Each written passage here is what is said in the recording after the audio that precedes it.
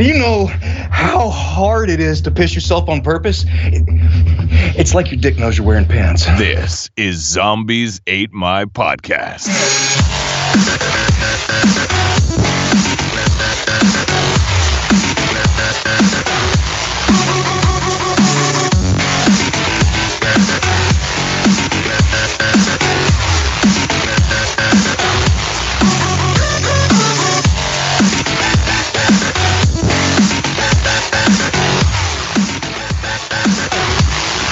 We are broadcasting to you live from the ZAMP Command Center here in chilly Vermont, like winter's coming Vermont, and it's definitely chilly. Weather-wise, it's chilly. Lou, do you agree with that? It's not. I don't think that's. I don't think that's appropriate. But that, Lou. Hello. I'm just kidding. Lou's not even here. There's no Lou Page today. It's just me and Ryan Murphy. Ryan, how are you? I'm good. You know, it's I can't remember what made him laugh so much. The end of it is if you listen to the whole thing. You best laughed. I think you killed Lou. I love your little. I think you killed Lou at the end. That's I can't remember what we were talking about, but it must have been hilarious. It was- must have been back when we were funny, right, Bob? Yeah, maybe. Oh, even Ethan thinks it's funny. Yeah. Oh man, so it's just me and Ryan today. Lou is out doing all sorts of grown-up adult things. Yeah, he's growing up. Buying a house and moving into that house and having a house with a zombie fortified house. I'm sure Lou is gonna have a room. I wonder if that's like part of Lou's buying stipulation was like he walked into the house and was like, "Now, is this fortified enough for zombies?" What, a panic room? Yeah, maybe he's got some sort of panic room. That's why he bought the house. Maybe he knows something's coming. I mean, he Just writes for AMC, maybe. right? So That's true. Yeah, he's got the AMC money. He can do whatever he wants. I could, I when Lou is back on the show, I think he's taking a couple weeks off dealing with the house stuff. But when he is back on the show, I feel like there needs to be a new segment where Lou just gives us an update on his zombie preparations, because he's mentioned on the show before that he thinks about how his current location could be used against him or for him in terms of a zombie apocalypse defense system. So, when he looked at this house, like it must have something, like even if it wasn't like the bullet point of must be defensible against the zombie horde on the realtor list. That thought was there. It was there. He thought about it. So I think there He needs asked to the be realtor. He was like, "Now this room is this penetrable to zombies?" And then the realtor was like, "What?" And he's like, "Nothing. Never mind." nothing. No. I think it'd be good to get his take on that once he gets settled and we can start talking about that, because I think we're all in a position of being able to make our houses fortifiable. If that's a word, it's not, but I made it up. Yeah. So I look forward to hearing from Lou when he gets back. I was thinking the other day. So Lou and I actually northeast of these states united. We dealt with some hurricane force winds the past couple days. Oh, really? Like 70-mile-an-hour winds in some areas, I guess. Good enough to knock the power out at like most of New England, I guess you could say, or at least the Northeast. And I was kind of thinking about that, like as we were kind of talking about how Lou said there was tons of wind where he was and he was out of power.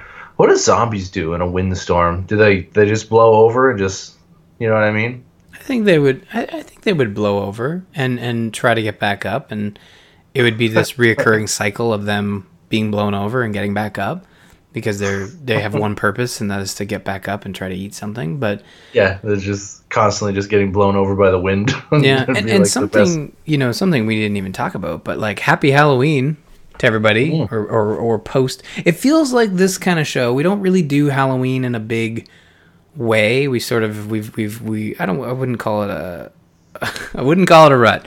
I would call it a focus, a pattern of The Walking Dead sort of being the backbone of this show. Yeah. And I think Halloween sort of gets second shrift on this whole shindig. And we should probably say, like, I hope everybody had a happy Halloween. Yeah, definitely. I hope you guys all had lots of candy, Mm-hmm. and you could send it all to me. I actually saw a Rick Grimes for Really? Halloween. Oh, Yeah. awesome. Good thing I didn't have my Lucille with me. No. That would have been awkward. For multiple purposes, you shouldn't There's a have lot had of a weapon. There's a lot of reasons I shouldn't carry that thing around. Yeah, exactly. That should be in a display case so people know that it is a break in case of emergency. Yeah. I saw Display a couple case zombies. Already ordered. Hmm? Yeah. Oh, you did? So I Okay. saw. Yeah. But I did see. I just want to say, there's a mini Rick Grimes. A kid must have been 12 or 13, which makes you wonder what the parents are letting the kids watch on TV these days. But Yeah. or maybe he was just a sheriff. I don't know. But he looked exactly like Rick Grimes. Like he had the hat on, like old school Rick Grimes. You know, maybe he was Carl. Who knows? Maybe. But The thing is, no eye patch. something I'm learning as my kids get older is that you kind of, at an early age, inject your fascinations into your Yeah. kids with what they should be for Halloween. Because like Caden didn't come up to me and say he wanted to be Spider-Man. Actually, he has a fascination with Spider-Man. I don't know what it is.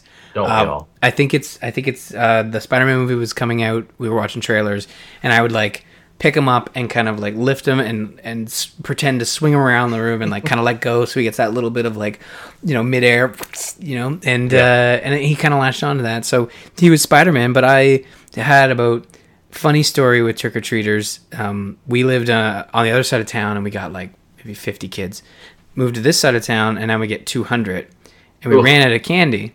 Oh, So boy. I started having to give out like microwave popcorn to people, and I was like, okay, what other individually wrapped things do I have around the house? So, like in between catching the dog who's barking like crazy and answering the door to give candy out, I'm like running around the house like, what can I give these people? Oh, granola bars, great, that won't get me egged. Granola bars, you didn't. No, I didn't. I didn't get through the microwave popcorn. It was it started to rain. Thank the gods, and we got out of there. But yeah, no, a lot of zombies. I didn't see any Rick Grimes. A lot of video game characters. A lot of like standard knights and whatnot. But a couple of zombies, and I was really impressed. A lot of the kids had really awesome costumes, including the zombie ones. So again, just want to give a shout out to Halloween. It's kind of the reason this show exists, really, like, or this content in general. Yeah, it's all, yeah, definitely, man, definitely. Yeah, hopefully everyone had a good Halloween. We actually have another episode of The Walking Dead to talk about, but before we get into that, we have some zombie news. Hom nom nom. Oh no, now I'm a zombie. That's what we're playing today. The U.S. government is ready for the zombie apocalypse, and so is Lou Page. But are you, Ryan? Nope, because I don't Nope, live in no. the U.S. Okay, well, so we did a long time ago. We talked about the CDC having a zombie preparedness plan. Apparently, so did the U.S. government, which, even though it was like, yeah, this isn't really real, the U.S. government was like, yeah, this isn't a joke, okay? It's real. So they actually have a whole preparedness kind of deal. I guess, sorry, the exact words were, this plan was not actually designed as a joke. It's a counter-zombie dominance plan. Holy crap. Yeah, this is crazy because honestly, to me, when I saw this article, I thought we talked about this before. And you're right, it was the CDC stuff, but this is This is like the U.S. government. This is above that, right? Yep. Yeah. Yeah, so basically, they have classifications of zombies ranging from, the undead created through bacteria and pathogens in the air, evil magic zombies created by a mystic unknown source, to vegetarian zombies who eat herbaceous foods to satiate their unending craving for grains. Of the 8 categories, one is based in reality. The potential threat of chicken zombies originated with a 2006 incident in California when the unsuccessful euthanizing of poultry using carbon monoxide resulting in haunting hens crawling out of piles of their slain sisters, Ugh. walking around until their bodies died of internal organ failure. Huh. So chickens is where it all started. Yeah, I chickens. didn't know that. It's crazy. This article is actually, there's like a 2-minute video at the top, and it gives you the sort of rundown of this whole article. But then if you actually read the article, like you talk about the chicken stuff, it actually delves into why the military would have done this. And the last paragraph here is about the possible legal ramifications of attacking zombies, which it's kind of crazy that like you kind of have to think that way, and that like, and then they conclude that it's fair game to go after zombies. But it's interesting. It's interesting that the government would do something like this, but it makes sense when, you know, if you push aside the whole fantasy of zombies being, you know, this thing that wipes out all of humanity, and just look at the smaller scale of things, where it's more about, you know, like the chicken thing, or some other sort of pathogen that turns people into these crazed zombies. We already see it with drugs. Like if enough people did drugs, you know, all at once, it might cause an issue, and they have to kind of look at that from a, you know, operation standpoint of how they, you know, go in there and get rid of this issue. So the fact that they've stated this plan is actually designed not as a joke, but it's serious, is important. And I think as the government, you kind of have to have all your ducks in a row. You have to be planning for every scenario, even if it sounds super silly. Yeah, and that's the thing too. Like we'll talk about this. We'll switch news stories up here in a second, but there's a possibility, right? There's so much out there that we don't know, so why not be prepared for it? We could switch gears and talk about Madagascar plague spreading, because there are relatives digging up the Black Death corpses and dancing as part of a ancient ritual. Like you do. Well, that's not a good idea. No. That's how zombie outbreaks happen. It's for a lot of reasons that this is bad, and I mean, I get it, you know, like, you know, being respectful of the dead and having they're different cultures and different things that you do across the world that are seen as normal there, but abnormal here. Like, I get it, every place is different, but to a certain extent, in an educated world with science, you would think digging up something that's been dead for a good chunk of time is a bad idea, to start rubbing the dead all up alongside the living. You know, that's just asking for trouble. Not from a zombie standpoint, but just from, like, you know, you could get really ill from that. Yeah, so it's the pneumonic plague is actually what's spreading. It's already killed 120 people. Was it this year already? Yeah, it was 120 this year, because, you know, there's people that have the pneumonic plague, or what they call Black Death, and when you dig those bodies up, just from sheer contact, whether they're alive or not, you can catch the pneumonic plague. This is a terrible idea. Like, I get traditions and stuff like that too, but maybe change the tradition. I don't know what to do about that. That just scares me, because, you know, one thing leads to, we've seen it in plenty of zombie movies. We saw it in World War Z, right? One thing leads to another, and all of a sudden an entire world's infected. Yeah. I don't know. And, just digging up the dead and doing anything with the dead, to me, seems like a disrespect of the dead. But I know in different cultures it's different. But like, it sounds like this is, like, these photos are even just like, they're hard to look at. Yeah, little creepy, because those are dead bodies. Yeah. And they're wrapped in a way, like, there's some wrappings in there, and it's like, ooh, just not good for the imagination. Like, quotes here, one Madagascaran said, "I have participated in at least 15 Famadihana ceremonies, and I've never caught the plague." And it's like, well, good for you. Good for you, buddy. Good for you. Let's talk about something that is good for you. I guess it's probably not. The zombie frappuccino from Starbucks. Okay, first of all, actually looks pretty cool. It's like this greenish, pale green looking frappuccino with like a red dripping blood, like from around the lip of the glass, and a pink whipped cream that looks like brains, kind of. Yeah, it was very, very convincing. You could definitely tell what it's supposed to be, like a nice Halloween themed drink. I kind of like it. I like the idea of this. I kind of want to go to Starbucks and get one, but I'm not sure if it's too late. I'm not sure if it's a Halloween thing, you know, or if it's maybe Is it a Halloween thing? Is Halloween over? I can't get that anymore. I don't know. I believe, I think it might have even been Lou's wife who posted to our Facebook page saying that Lou should have got one. And then I saw it on Facebook that someone had gotten one, or Twitter. So I don't know if it was Lou or not. But honestly, I just threw this in here because it looked eerily convincing. You know, like that whipped cream pink and the blood and the green and... I don't know, man. That's real creepy. It kind of looks like a promo shot out of iZombie or something, you know? Yeah, it really does. I like how Starbucks was actually sent, like, the different chains and places. They sent them instruction sheets on how to make it. I think that in itself is kind of neat. Like, hey, can you give me a zombie? Hold on, let me pull out my book of all these. Because you've seen, like, that Starbucks secret menu thing, right? Where, like, no.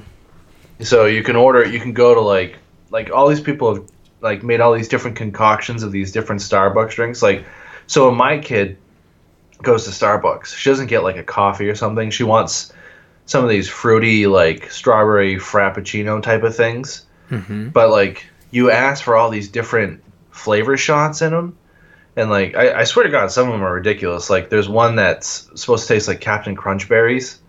And, like, you're asking for, like, oh, give me a shot of caramel, 2 shots of hazelnut, a shot of this, all in a strawberry frappuccino. And the end result is it's supposed to taste just like the thing that you ordered. Like, so when I tried this crunchberry one that my kid ordered, I swear to God, it was like drinking a crunchberry. Like, it was ridiculous, right? Weird. So... They have to have all these different books, like, because you have all these, like, there's a whole secret menu culture for Starbucks, like going in there and asking for different things. I wonder if this is gonna be one of those ones that you can get, but I guess it'd probably be pretty hard to get, like, the purple whipped cream on top or the pink whipped cream. I mean, like, Halloween stuff does tend to, like, disappear after the 31st, so I could see this kind of being non-existent after, well, now, but yeah, I think Halloween has that weird window where outside of buying the candy, there's really that 2-week window of Halloween being like this thing that is proper for you to celebrate. So, yeah, unfortunately, it is probably gone. But I'm not a big Starbucks person, mostly because things are just way too expensive for what you're ordering. But I'm only just a coffee drinker, so I don't delve into the specialty drinks. So.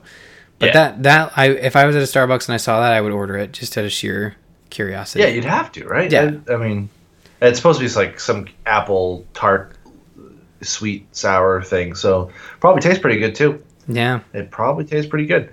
So before we get into The Walking Dead, do you want to talk about Extra Life, just in case we don't run too long and forget to talk about it? Yeah, let's talk about Extra Life in the middle of the show. So Extra Life is happening soon.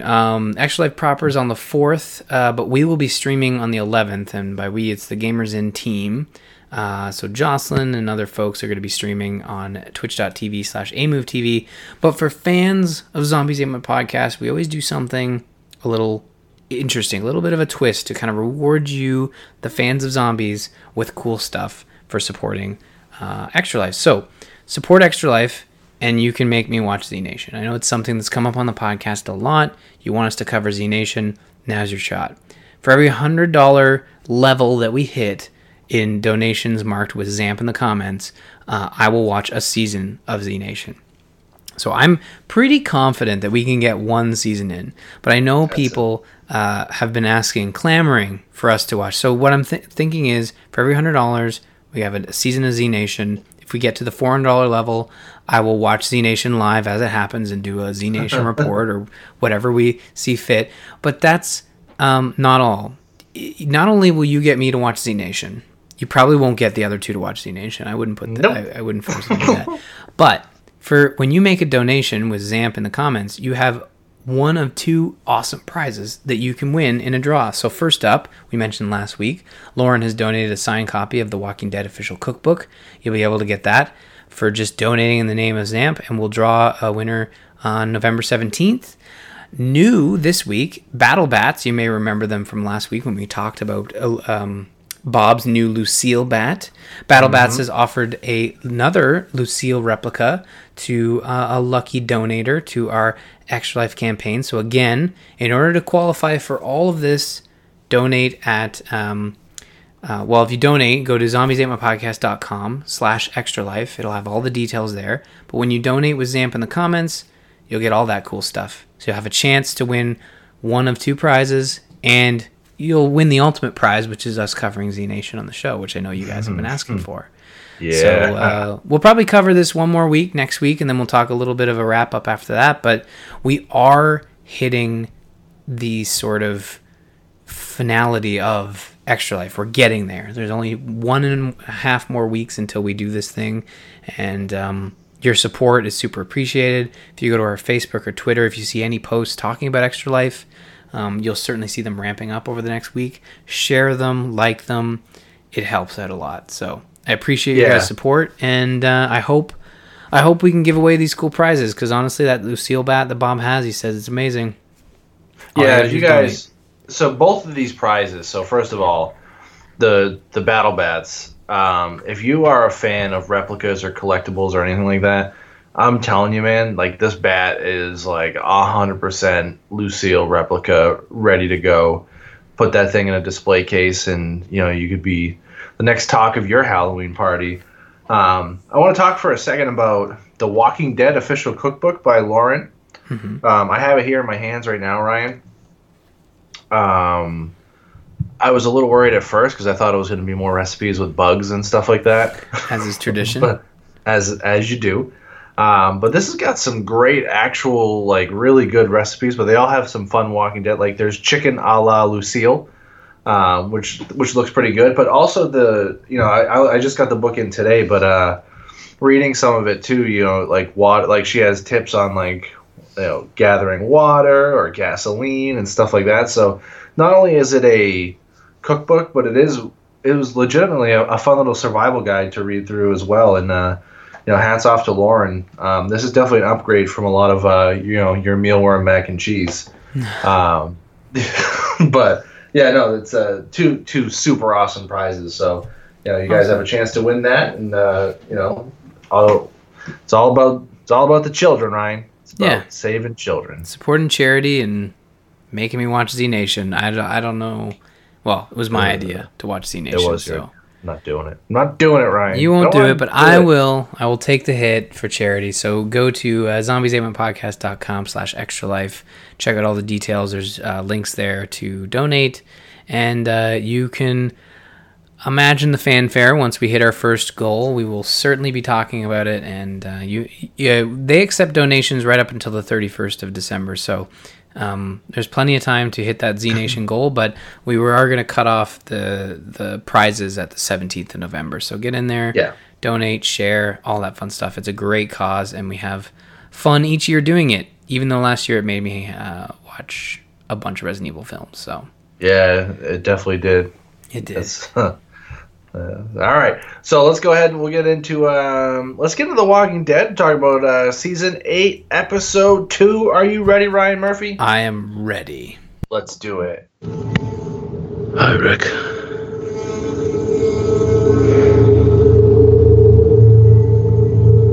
Your name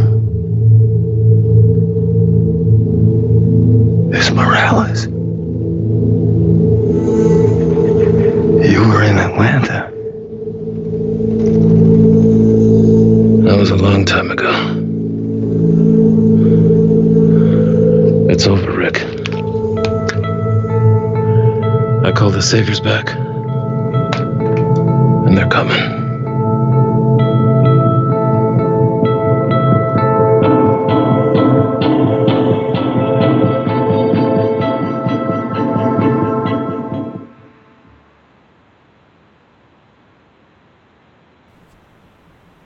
Whoa. Hey, I left my mic on mute. Podcasting 101. Don't. I was just like, is he waiting for me? Okay. A rookie mistake there. It was I had a really good setup and everything into that, and you'll never hear it now. So that's on you. It's on me. I'm sorry, Rick. No, your name's Ryan. I'm Ryan. Rick's in the show.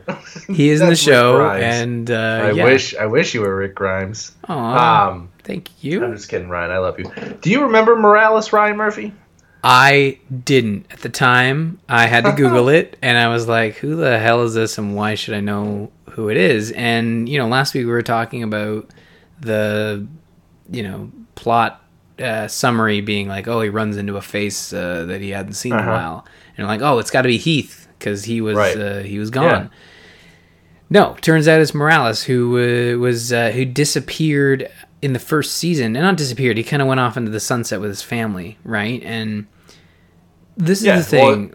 Well, he was in like 2 or 3 episodes, I think. It took me a little while to piece it together. I had to use the help of the Google too in order to figure it out, because I was like, was he in the show, or is Rick just saying that? I couldn't remember, but then I remembered he was. And this was back before it was like the Rick-tatorship, and like Rick decided everything for everyone, and like Morales actually at one point was like, yeah, I'm not going to the CDC.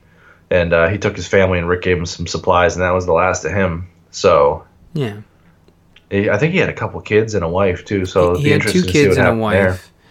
And yeah, we can't infer a whole lot because this is at the very end. Like, we're kind of skipping to the end, but it is the most surprising / thing about this episode. And that, More like, okay. yeah, like really okay. Like, we're supposed to, and this brings back to a conversation we had before we started recording, and then, this is very publicly being set up as a 4-parter. On all the Talking Deads, on all the interviews, Scott Gimble is saying like 4 episodes, nonstop action. So to me, that tells me that like the ending to this episode is just a direct continuation into the next episode. And the ending of the first episode is a direct continuation into, further episodes in this block. So Morales appearing, and if Lou were here, he I don't think you can chalk this up to ratings, because it's Morales. It's not someone people were really like chomping at the bit to get back.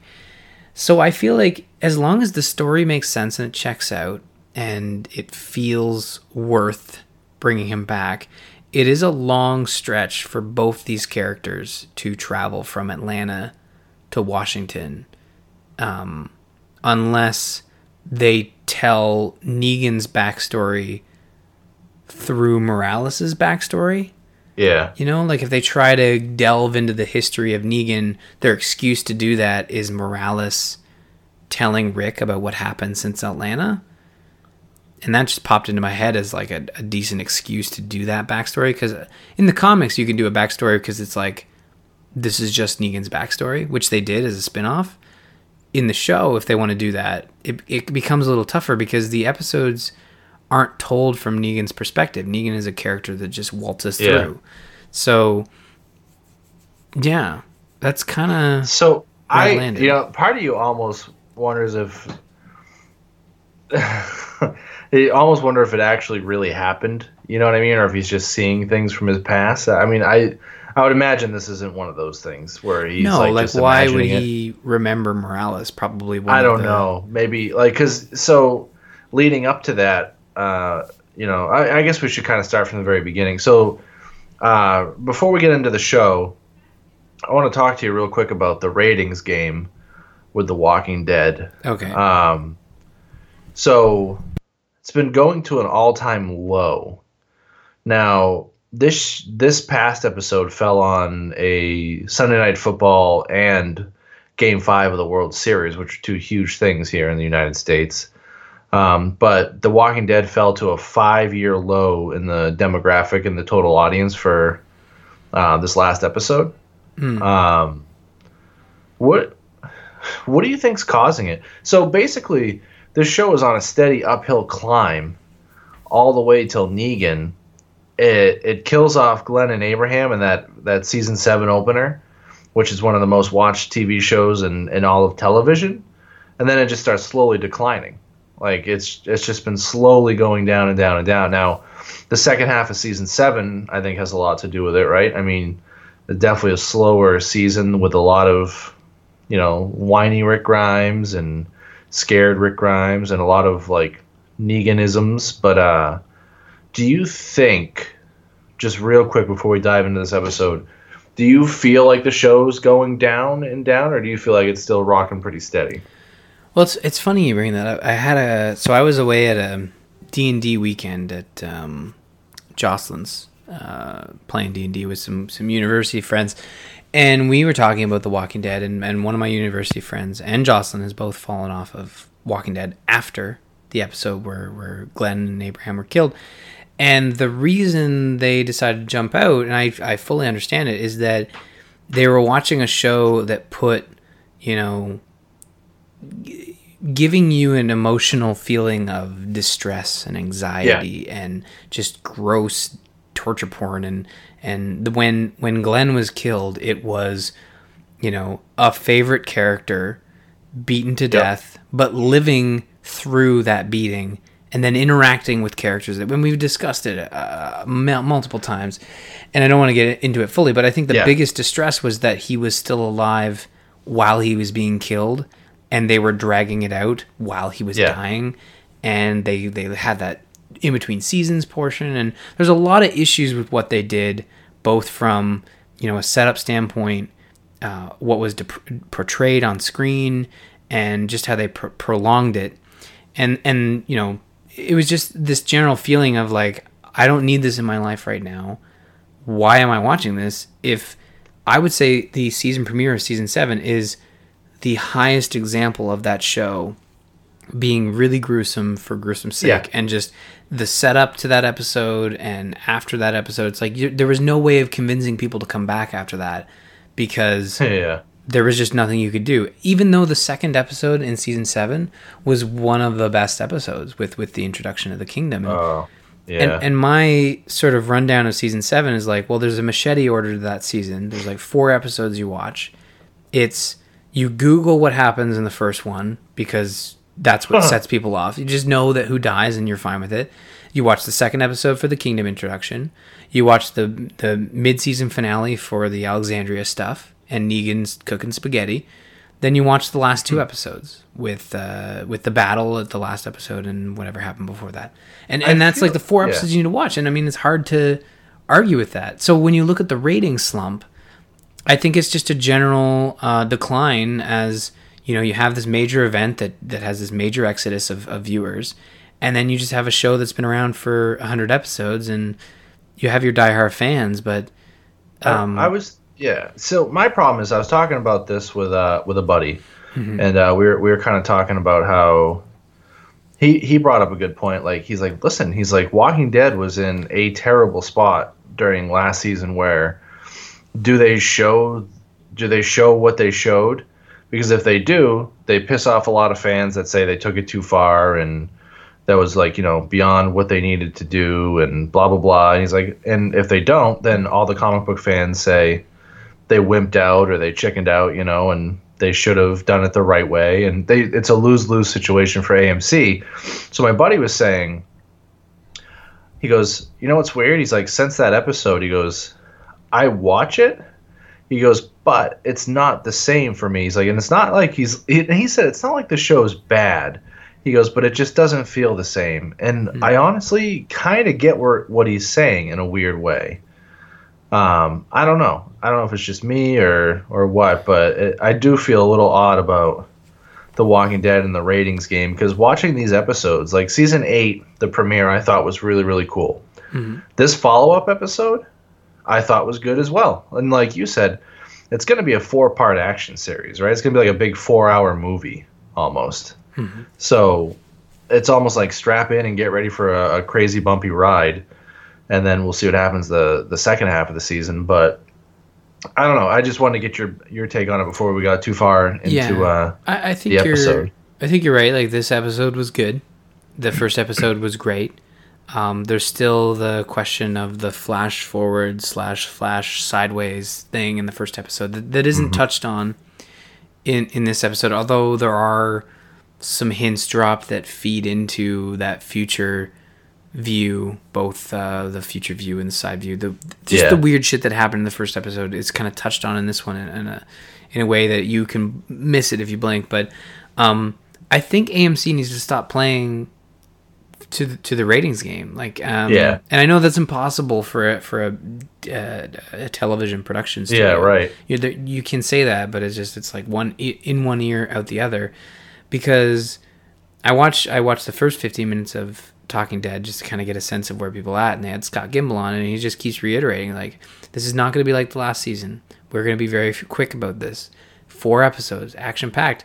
Like, you kind of worry that they're course correcting in a way that has them blow through all-out war in half a season.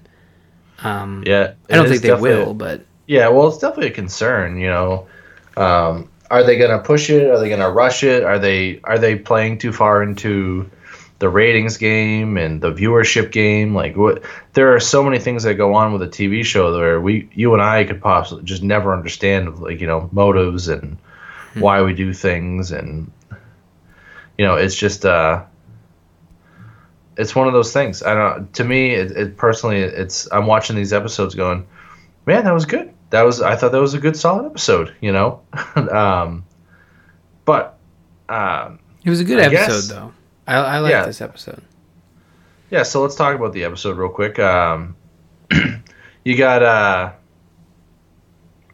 kind of a continuation of what happened, and honestly, I got a little confused in certain spots because I forgot who was doing what, where, and where they were doing it. There were some weird disconnects in that, mainly with Rick's group, in that they showed. So at the end of the first episode, Rick's group runs off.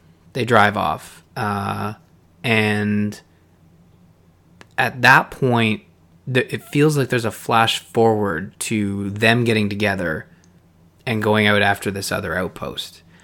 And then you have the satellite outpost where you saw those folks approaching it in episode 1 and kind of taking their sweet ass time getting through there. Yeah, and then you had Carol and Ezekiel's group kind of moseying along, and then they get hit by a grenade, which doesn't kill anybody. It just kind of slows them down. So there's 3 distinct groups that are hitting this plan, all of which kind of end up weirdly, I don't know. Yeah, like, so like not you're successful, watching but it and you're like, wait, Morgan? Who's Morgan with? Like, where's Morgan? What's Aaron doing? You know, there's Tara. Like, I'm so confused. Morgan's a killing machine now, which is also weird. Yeah, he's a Terminator, basically. Yeah, he basically he's like a sniper or something. He doesn't miss shots, and but no, it's so you're watching it, and like there's this like 3-pronged attack, really, or 3 or 4-pronged attack where you got Aaron who's taking care of business outside one of the compounds, like you said. Now, was that his boyfriend that got shot? Yeah. So why don't we focus in on one attack at a time? So So the Aaron outpost attack, with Aaron. Yeah. Yeah. That was one. That was Aaron's boyfriend or husband, partner that was shot. And you kind of saw that coming as he extended his cover, and he was the character that didn't want to fight but reluctantly agreed to, and they were making googly eyes at each other. There was a lot of things going on in this in this fight specifically that felt like they weren't following the plan. Yeah, you know, like they were trying. So it was really cool though. I kind of admired what was going on there, and that stick with the plan. Just keep them pinned in, and it'll take care of the rest. And the plan was to pick off enough of them, keep them pinned down until the zombies turned, and then eat them from the inside. And I was like, holy shit, that's a really good plan. Never would have thought of that. Yeah, no, totally. Very good plan. Not the greatest execution, I guess. I don't know. It was kind of tough, like trying to figure out what was going on with Aaron's camp. A couple people getting shot here and there. So he's losing a couple members. But then we see his partner get shot, which is, it's one of those things where, like you said, he's the one that didn't want to go, and he's the one that gets shot, and it's kind of made for TV stuff there. But so that whole campaign kind of ends on a sour note, really. Yeah, he walks away. Now they clear out they succeed, quote unquote, but they have a lot of casualties. We see quite a few people die. I'm trying to find the list, but Francine's one of them. Yep. And there's the other guy, like the farmer dude. Yep. who was hitting on Carol a little bit.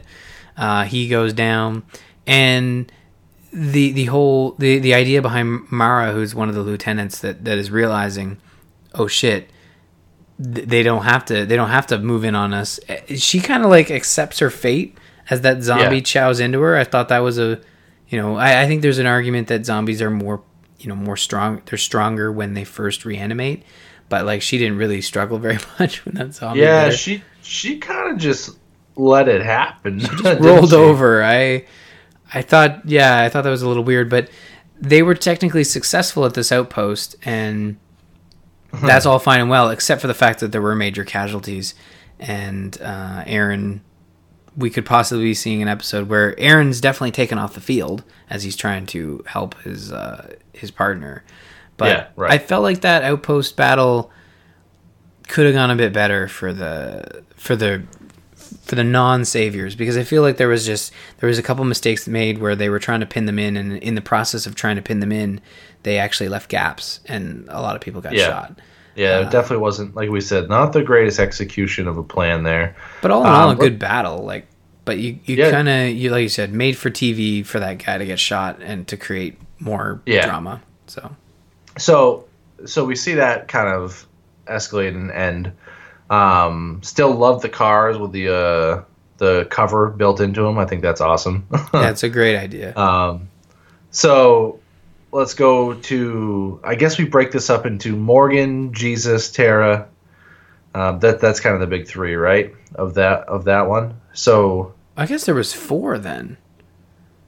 There's 4 different attacks. Yeah, you're right. So I missed one. So definitely the satellite outpost with Morgan. So Tara, the satellite outpost, Morgan, who told someone that he doesn't die. It was very Batman of him.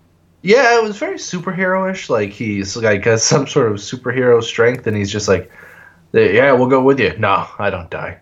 Yeah. You're like, oh, all right. You've come a long way since you never wanted to kill anyone. you know. But yeah, no. So Morgan, I do like the idea of Morgan getting shot and then just acting like he was dead.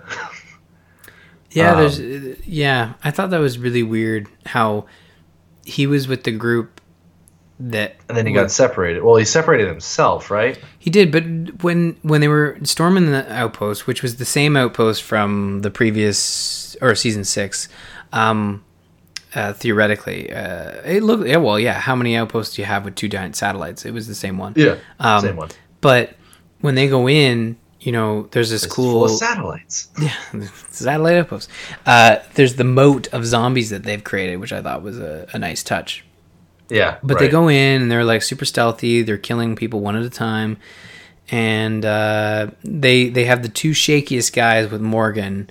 Yeah, and it just happens to be the door where there's like 6 of these saviors, and every other one goes off without a hitch except for one other one. But we'll talk about that. But then they get gunned down by the saviors, and you're kind of thinking like, well, that's pretty nonchalant way of taking Morgan down. Moments after Morgan says, "I don't die," by the way, but he didn't die.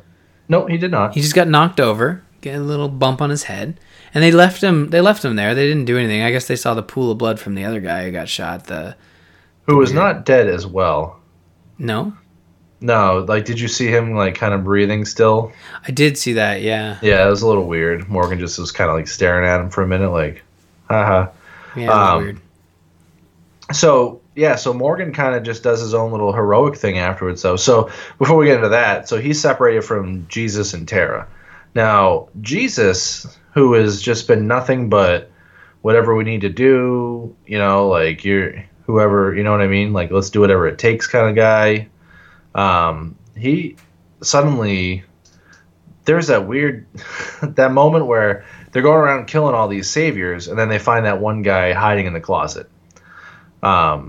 Which I thought was I think everyone could predict the setup going there, I don't know if you saw it coming, but, basically some guy that pissed his own pants in the closet and was like, please don't shoot me. It was really weird because so far with the saviors, every one of them have just been bloodthirsty assholes. Yeah. And that falls in line with the way The Walking Dead television show and comic is structured. All the bad guys are super bad guys, and they always will be, except for the one that turns and then helps the good guys, like Dwight.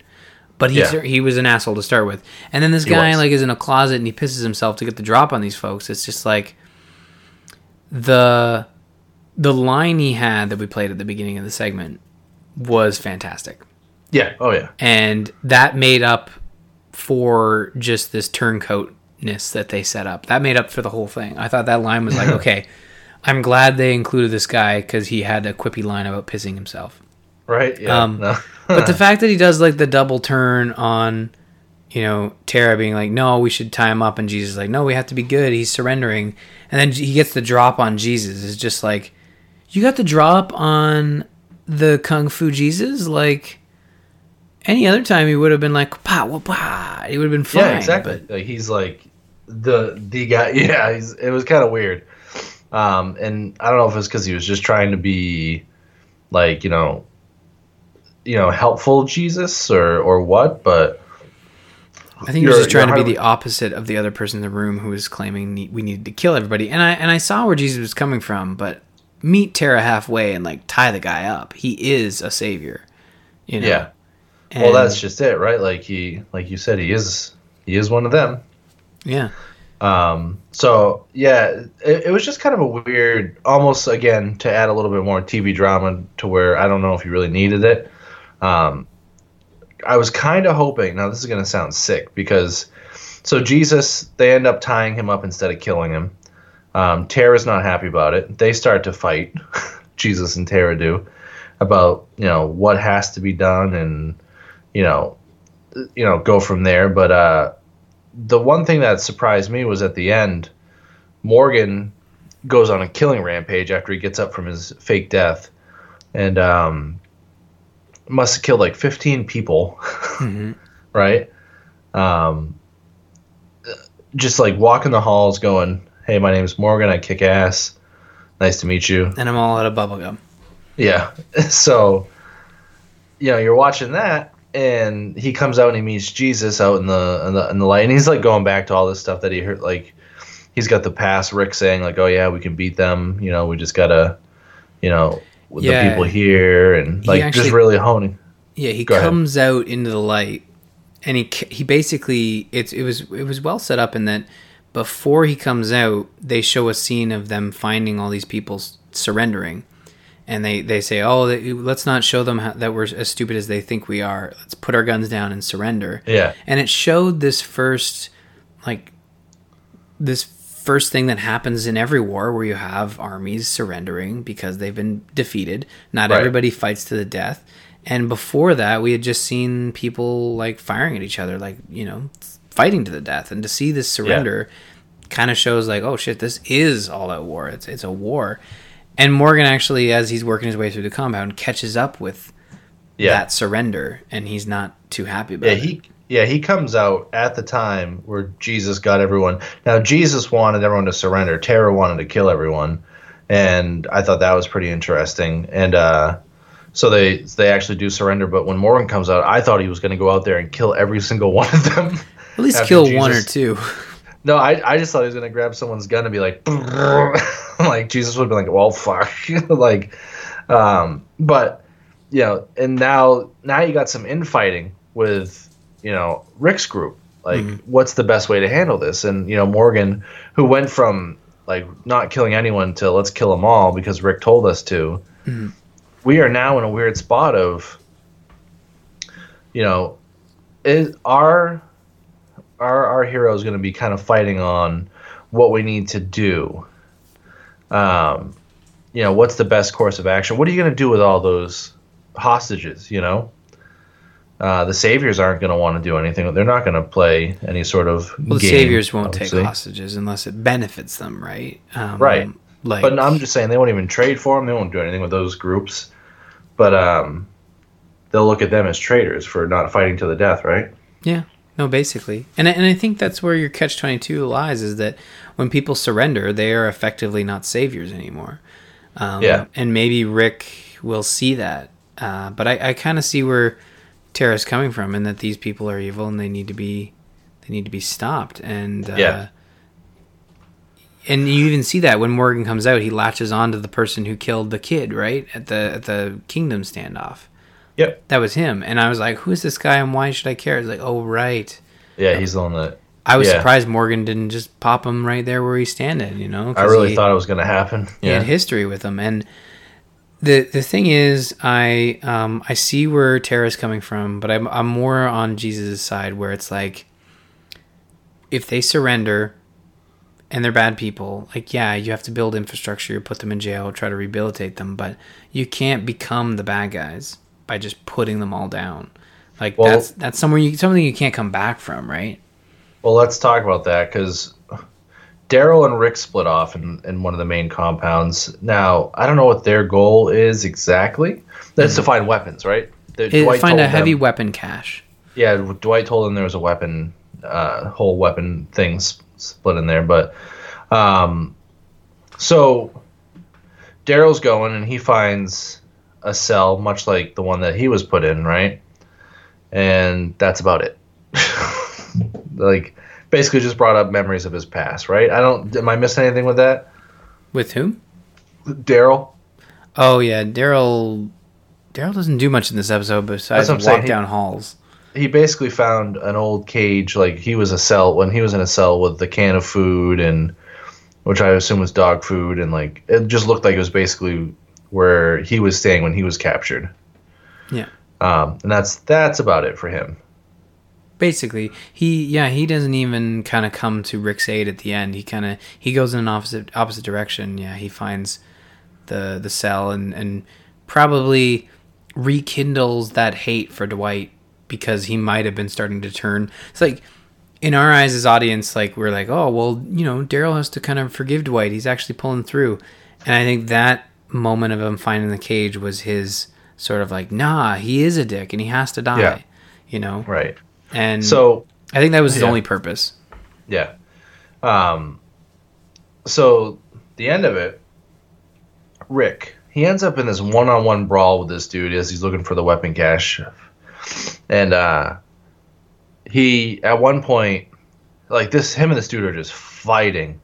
And Rick was like, where are the weapons? You know, like telling the guy, like, you know, tell me where the weapons are, blah, blah, blah. And this guy, and like Rick's basically got him in a chokehold after like a long battle, a long fight. And he goes, are the weapons over there? And the guy's like, no, there's no weapons over there. And Rick's like, oh yeah, and like I don't know.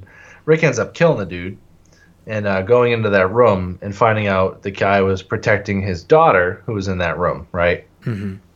And at that point, Rick kind of, I'm not going to say panics. What's the right word for this, Ryan? He's disgusted. He's just like, he's looking at himself in this mirror. He just killed this girl, like this girl's dad, you know, this baby girl, and all the dad emotions come flying through. But yeah, I mean, I don't want to appear heartless, but these people were clearly there protecting something. They're saviors. And, you know, I think this scene was meant to be... Now, there are arguments that this scene has some longer implications in the show with the baby, Gracie. But let's focus in on what actually happened, and that there was someone defending what could have been a heavy weapons cache. And, you know, he fights this person. He has no idea that he's protecting a daughter. He doesn't mention it, but they don't really get a chance. They get into this big fight. They just kind of fight, yeah. And then he hooks him. He throws the guy against the wall, impales him after he figures he can't get any information off this guy. And then when he discovers this baby, I think it's good. It was, I think it's, in terms of a storyline, it's Rick discovering, like, shit, these are people. They're not all evil. We need to be more careful. We can't be Negan in this. Well, that's just it. Like, it's that moment of who's the bad guy right now. You know what I mean? Like, who's the terrible person? Like, we do all this talk about you know, Negan, but is it us? Is it him? Like, you're in this. You're borderline doing. You know, you're doing. It's not for revenge. I guess it is kind of for revenge. They kept saying that it's not for revenge, but where do you draw the line, right? So like you're basically trying to kill the person that tried to kill you. Mm-hmm. Does that make you a better? Does it make you the same? You know, and that's kind of where we are with the show right now. Is I don't know who the bad guys are. Yeah, and they're kind of blurring that line, which is awesome, which is interesting because in the previous season, they made it pretty clear who the bad guy was, and Rick could pretty much do anything and not appear to be the bad guy. And I think that's where that season faltered, is that it put Rick's group too much under the heel, and it took too long with that. And with this season, it's starting to blur that line. Like, there's stuff that happens in the first episode where he lets a walker eat somebody just because they're a savior. And in this episode, he kills a man in cold blood, you know, in a fist fight without even thinking about it until he discovers his infiltrata. Now, the theory here, this gets a little bit wishy-washy, but Gracie's room, there's a bunny in the crib. The bunny is the same bunny that we see in the flash forward. What does that mean? To some people, it means that there's some implications that, you know, the person who died and he's so distraught could be Judith, could be Gracie, and maybe they take Gracie in. Like, what does Rick do with this person? And obviously he's got the whole Morales obstacle to get through first, but there's some interesting ramifications here. Like, Rick being a father, having killed this young girl's father, like, what does he do with this newborn? Is it a prisoner of war now? Like, do you leave Gracie there knowing that she doesn't have any parents anymore? Yeah. It's the only reason Gracie would be there is if her mother wasn't alive anymore, you know? Right. Yeah. And not to mention, what is this, like, one guy, like, locked his, I don't know, that's so kind of weird to me, but it's a little weird. Yeah. Maybe it's Negan's daughter. Could it be one of Negan's daughters? Does Negan... No. Does he not have a... He doesn't have a penis, right? He shoots blanks. No. But I thought it was bigger than Rick's. How could it? It's still a great line. So my thing is, I want to ask you about is, do you think? So we didn't get any Negan or Gabriel this episode, so obviously we're going to see some of that in the next couple episodes. Mm-hmm. I mean, how do you make a story about two guys surrounded by walkers in a trailer? It's pretty tough, I guess. But I think you make there's a lot of possibilities there, but I think you can have a very interesting conversation between Negan, who's kind of a narcissistic asshole, and a priest who knows how to talk to people. Is the best way to describe that character. So I think putting them in a room together, knowing that they have to work together to survive, or they can't really kill each other. It's not really, doesn't accomplish anything. Yeah. There's at least a good conversation coming up between those two. Oh yeah, it's gonna be an epic episode, I think, when it happens. But do you think they're cutting down on how much Negan they put in an episode or in a season? Do you think we got a Negan overload in 7? Maybe. Do you think it was just too much for people? Like, I think Negan's so over the top. I feel like he was too much for a lot of fans, and they have to kind of dial it back a little bit. I mean, I see that point. In that maybe people's biggest issue with season 7 was that Negan was too much to handle. Yeah. But I don't know. I think Jeffrey Dean Morgan appears to be a big part of this show, and I think the reason he wasn't in episode 2 is because it would have distracted from the already 4-pronged attack. You know, cutting back to someone stuck in a trailer, it would be tough. But I think, especially when they had to put their shitting pants on. Yeah, but there already are some previews up for the next episode, and they focus on Morales and Rick. So I think you definitely start there. It will be interesting to see. How do you not? I mean, he's held up at gunpoint. Yeah. I don't know how you don't, but Negan, I think you could make the argument that Negan was seen too much in the first episode, and he is a cocky asshole, and I think he needs to be used sparingly because he can come off.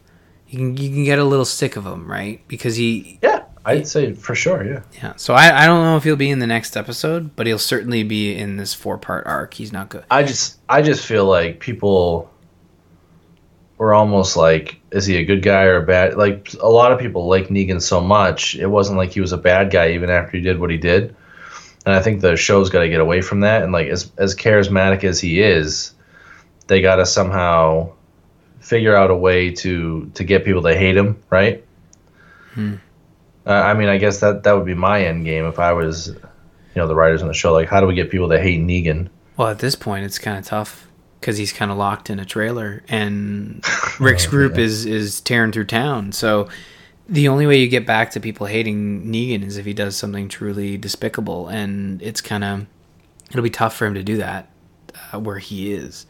Yeah, right. Yeah, it's we got some time. We got another week to find out, I guess. And it looks like you're right. It looks like we'll get a little bit of a Morales story. Who knows? Maybe Daryl will come in and save the day or something. Oh, he's definitely going to pop up. They're in the same floor, right? So. Well, they're in the same compound at least. Yeah. So, I mean, something's gonna. It would be interesting if that guy just ended up killing Rick. Like, what? What just happened? If Morales comes back just to kill Rick, like that would be. Yeah. People would definitely check out.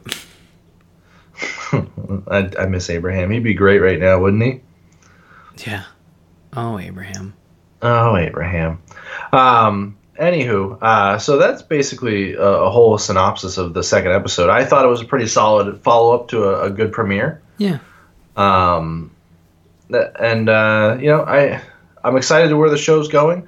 I'm actually a little more excited to see how they wrap this little arc up about the beginning of All Out War.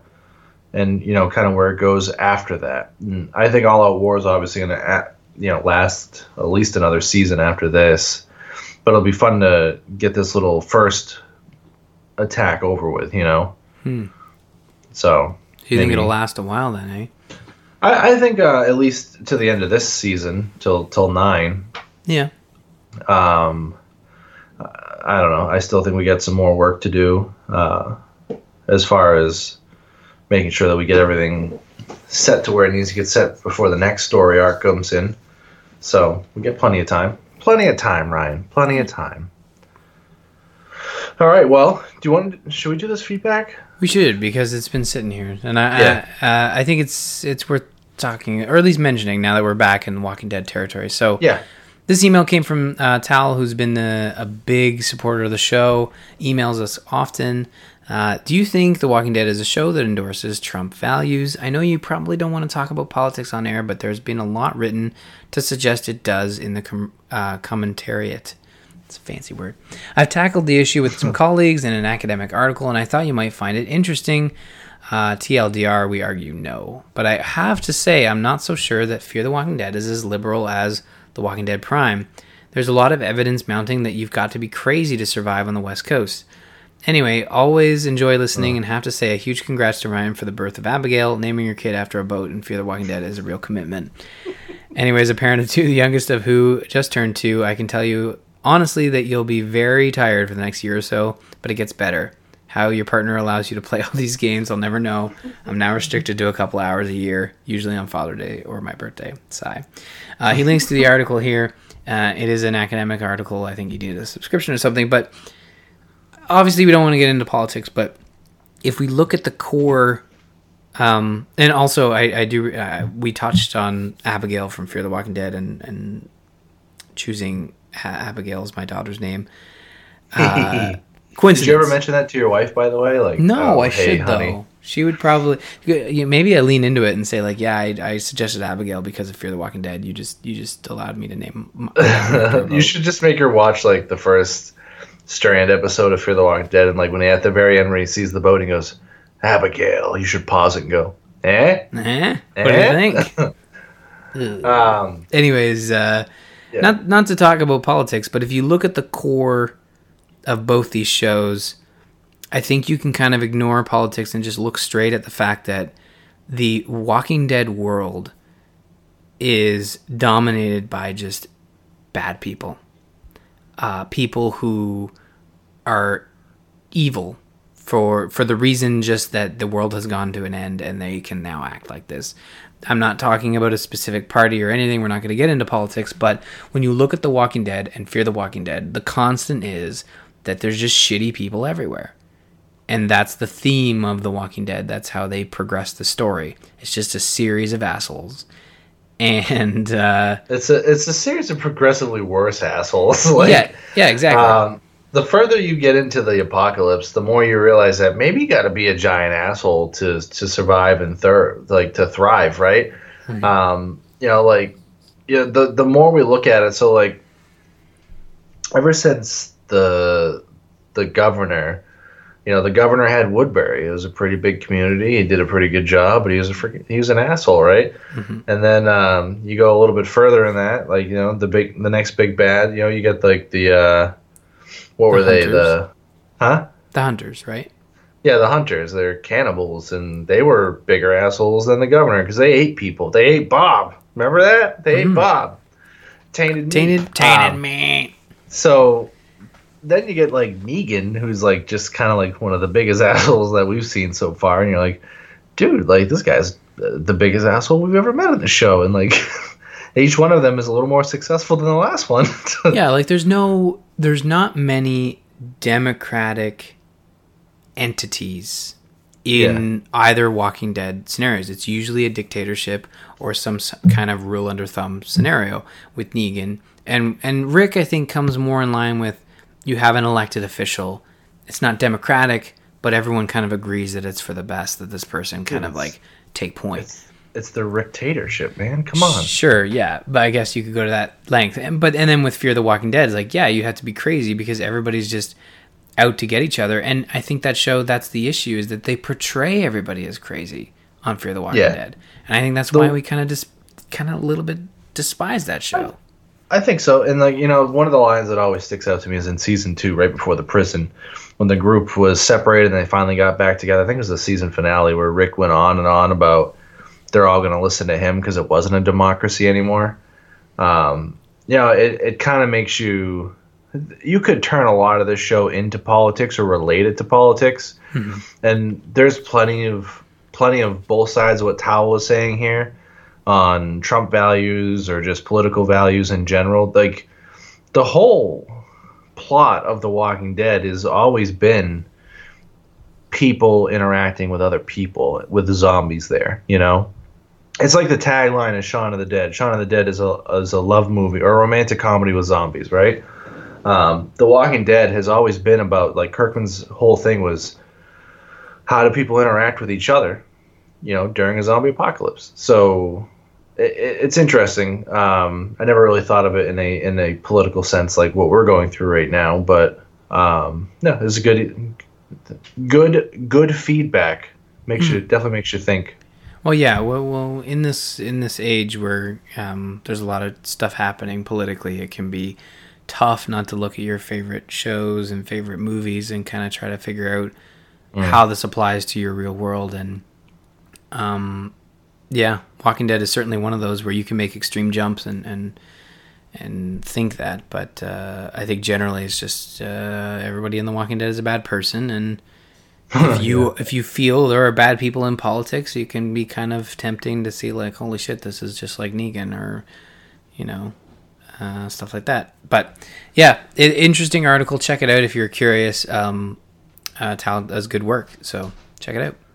Check it out, everyone. That's probably going to do it for us. Ryan, let's get into the wrap-up, buddy. Let's do it. Make sure you support us. Patreon.com/Zombies8MyPodcast.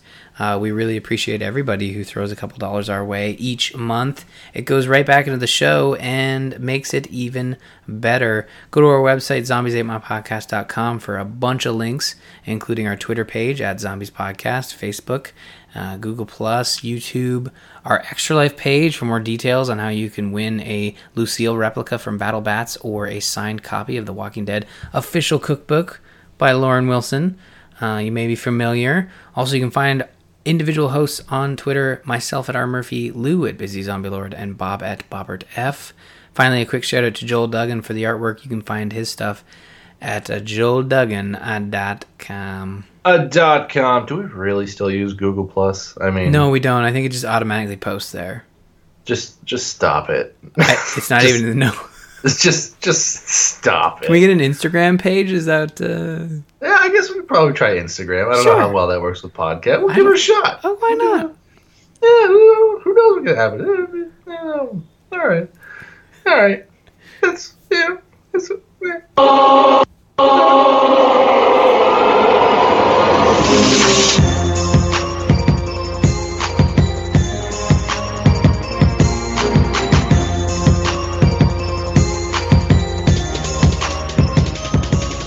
Damn Snapchat would be interesting, don't you think? Snippy snap. Some filter action. Mm. Hashtag filter.